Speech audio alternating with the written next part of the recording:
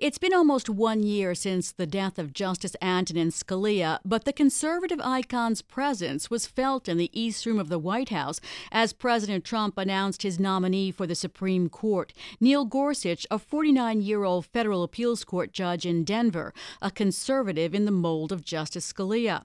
In accepting the nomination, Gorsuch called Justice Scalia a lion of the law, and one part of his speech spoke volumes. I respect, too, the fact that in our legal order, it is for Congress and not the courts to write new laws. It is the role of judges to apply, not alter, the work of the people's representatives. A judge who likes every outcome he reaches is very likely a bad judge, stretching for results he prefers rather than those the law demands. His words echoed Justice Scalia's view of the limited role for the courts that fits in with his originalist approach to interpreting the law. I don't like those consequences, and therefore I should interpret it not to do that. I don't think that's the job of a judge. The only objective criteria are the words that Congress adopted. And once you get away from trying to give them their fairest meaning, you're in trouble. If confirmed, Gorsuch would restore the 5-4 split between conservatives and liberals on the court. Our guests are Willie J., a partner at Goodwin, a former clerk for Justice Scalia and former assistant to the Solicitor General, and Neil Devins, a professor at William and Mary Law School and the director of the school's Institute of the Bill of Rights. Neil, tell us about Gorsuch's background. Well, Gorsuch was groomed, if you will, as many conservative justices like Justice Alito and Roberts before him were groomed by working in the Justice Department with ties to the Federalist Society, working his way, so to speak, up the ranks of those credentials and becoming a 10th Circuit judge and a very good 10th Circuit judge. But his background is sort of a classic background for the type of person that President Trump was looking for, a well-credentialed conservative.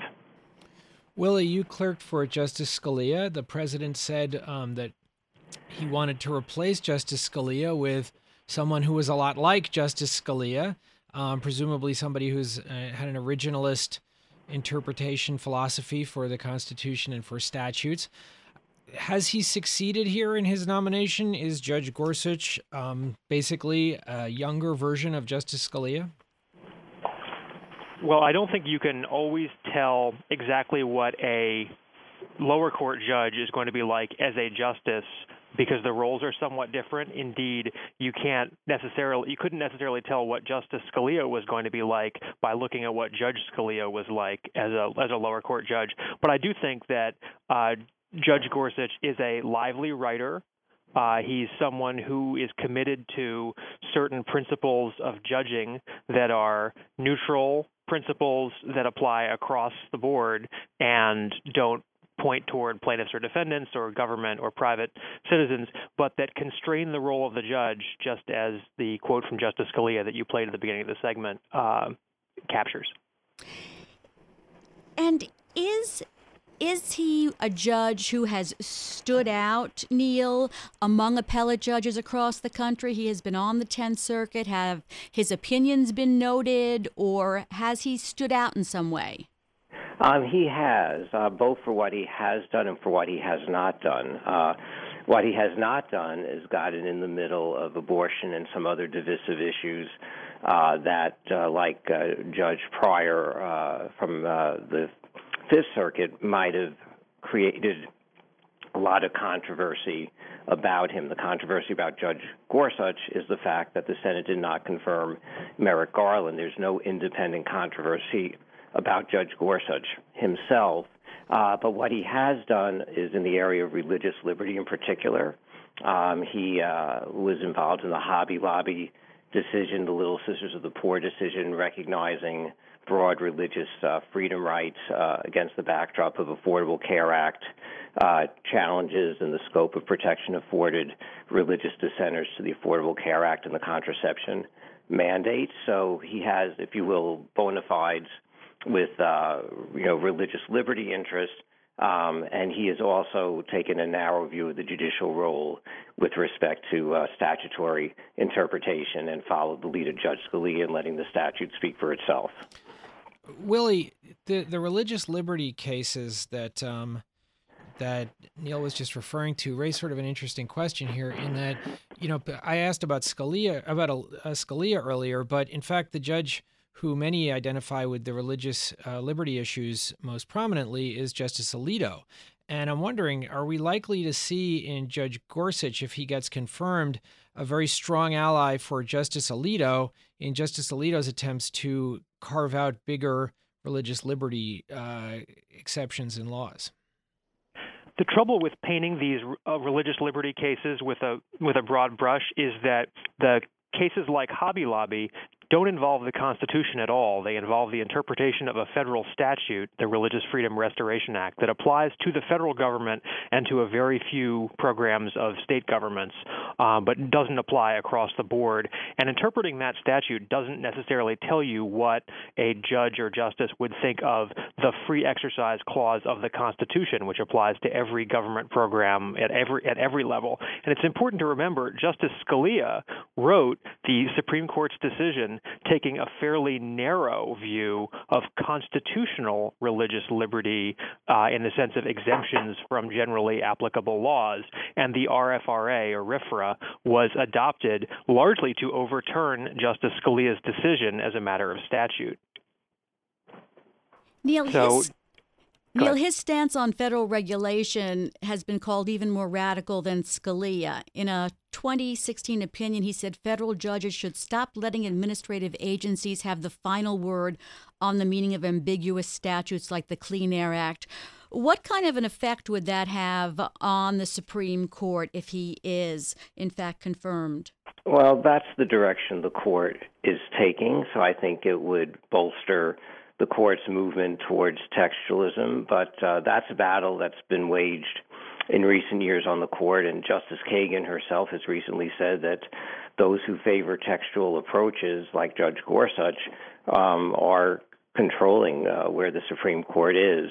So I don't necessarily think what he would do would be a radical transformation, but it would sort of bolster that movement. And referencing the Affordable Care Act that we were talking about just a second ago, the Supreme Court itself, in the Burwell case, took an ambiguous statutory provision. Neil, will you hold that thought?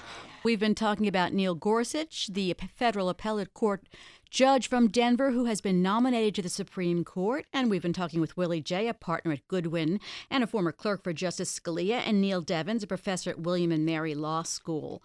Neil, we were talking about the deferential role that some of the justices show, and you were talking about the Affordable Care Act. Why don't you pick up with that? Sure. Just to complete the thought that with respect to interpreting the Affordable Care Act, the court has not deferred to agencies, but instead has interpreted the act on its own terms and said that the act has meant certain things irrespective of what the agency itself had said. And that's the approach that Justice Scalia champions, and that's the approach that Judge Gorsuch champions, for the court to figure out the meaning of statutory language on its own and not defer to agencies. So I think Judge Gorsuch will be following the lead of Justice Scalia and following the trend that's developing in the court right now. Willie, obviously one of the topics that always gets a lot of attention when there's a nomination of the Supreme Court is abortion and Roe versus Wade and the cases that have followed it.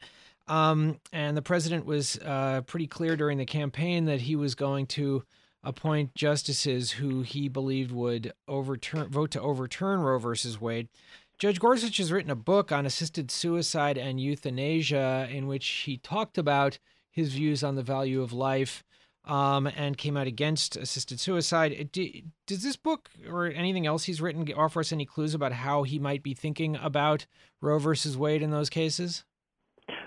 Well, I think the first and most important aspect of his judicial philosophy that would be relevant to that or really any other constitutional case is that he seems to be applying an originalist approach to understanding the Constitution, wherein his own understanding and his own preferences about whether, as a matter of kind of moral philosophy or good public policy, really are irrelevant. So even if this book gives an indication that he thinks that protecting human life is an important value and taking human life is a terrible thing, that I don't think that is enough to tell you what, as an originalist, he thinks the Constitution has to say on the subject.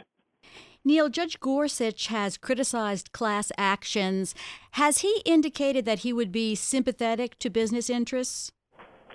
I'm going to agree with what Willie has been saying, that it's hard to anticipate where a judge will wind up on these issues. At the same time, there has been a movement on the court to restrict class actions, and there is reason to suspect that Judge Gorsuch would be sympathetic to that, but not enough to say conclusively that he would be. Willie, let's just talk about the politics of this. You've been around the Solicitor General's office. You've watched the court for a long time.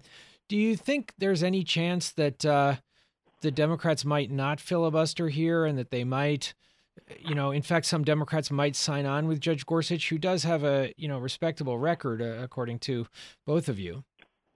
He certainly has an exemplary record, and I was a staffer for the Senate Judiciary Committee when the current Chief Justice, John Roberts, was nominated and confirmed. And I have to say that this nomination reminds me a lot about that.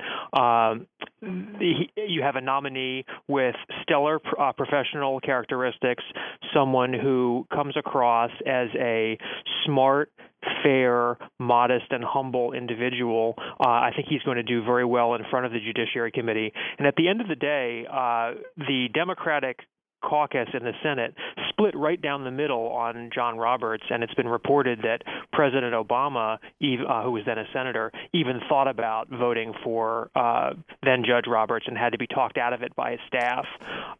So I think that it's very likely that Judge Gorsuch is going to do a very good job in front of the Judiciary Committee, and that opposition, while it's not going to evaporate, probably will not be strong enough to unite the Democratic conference in opposition. Thank you both for being on Bloomberg Law. That's Willie J., a partner at Goodwin, and Neil Devens, a professor at William & Mary Law School.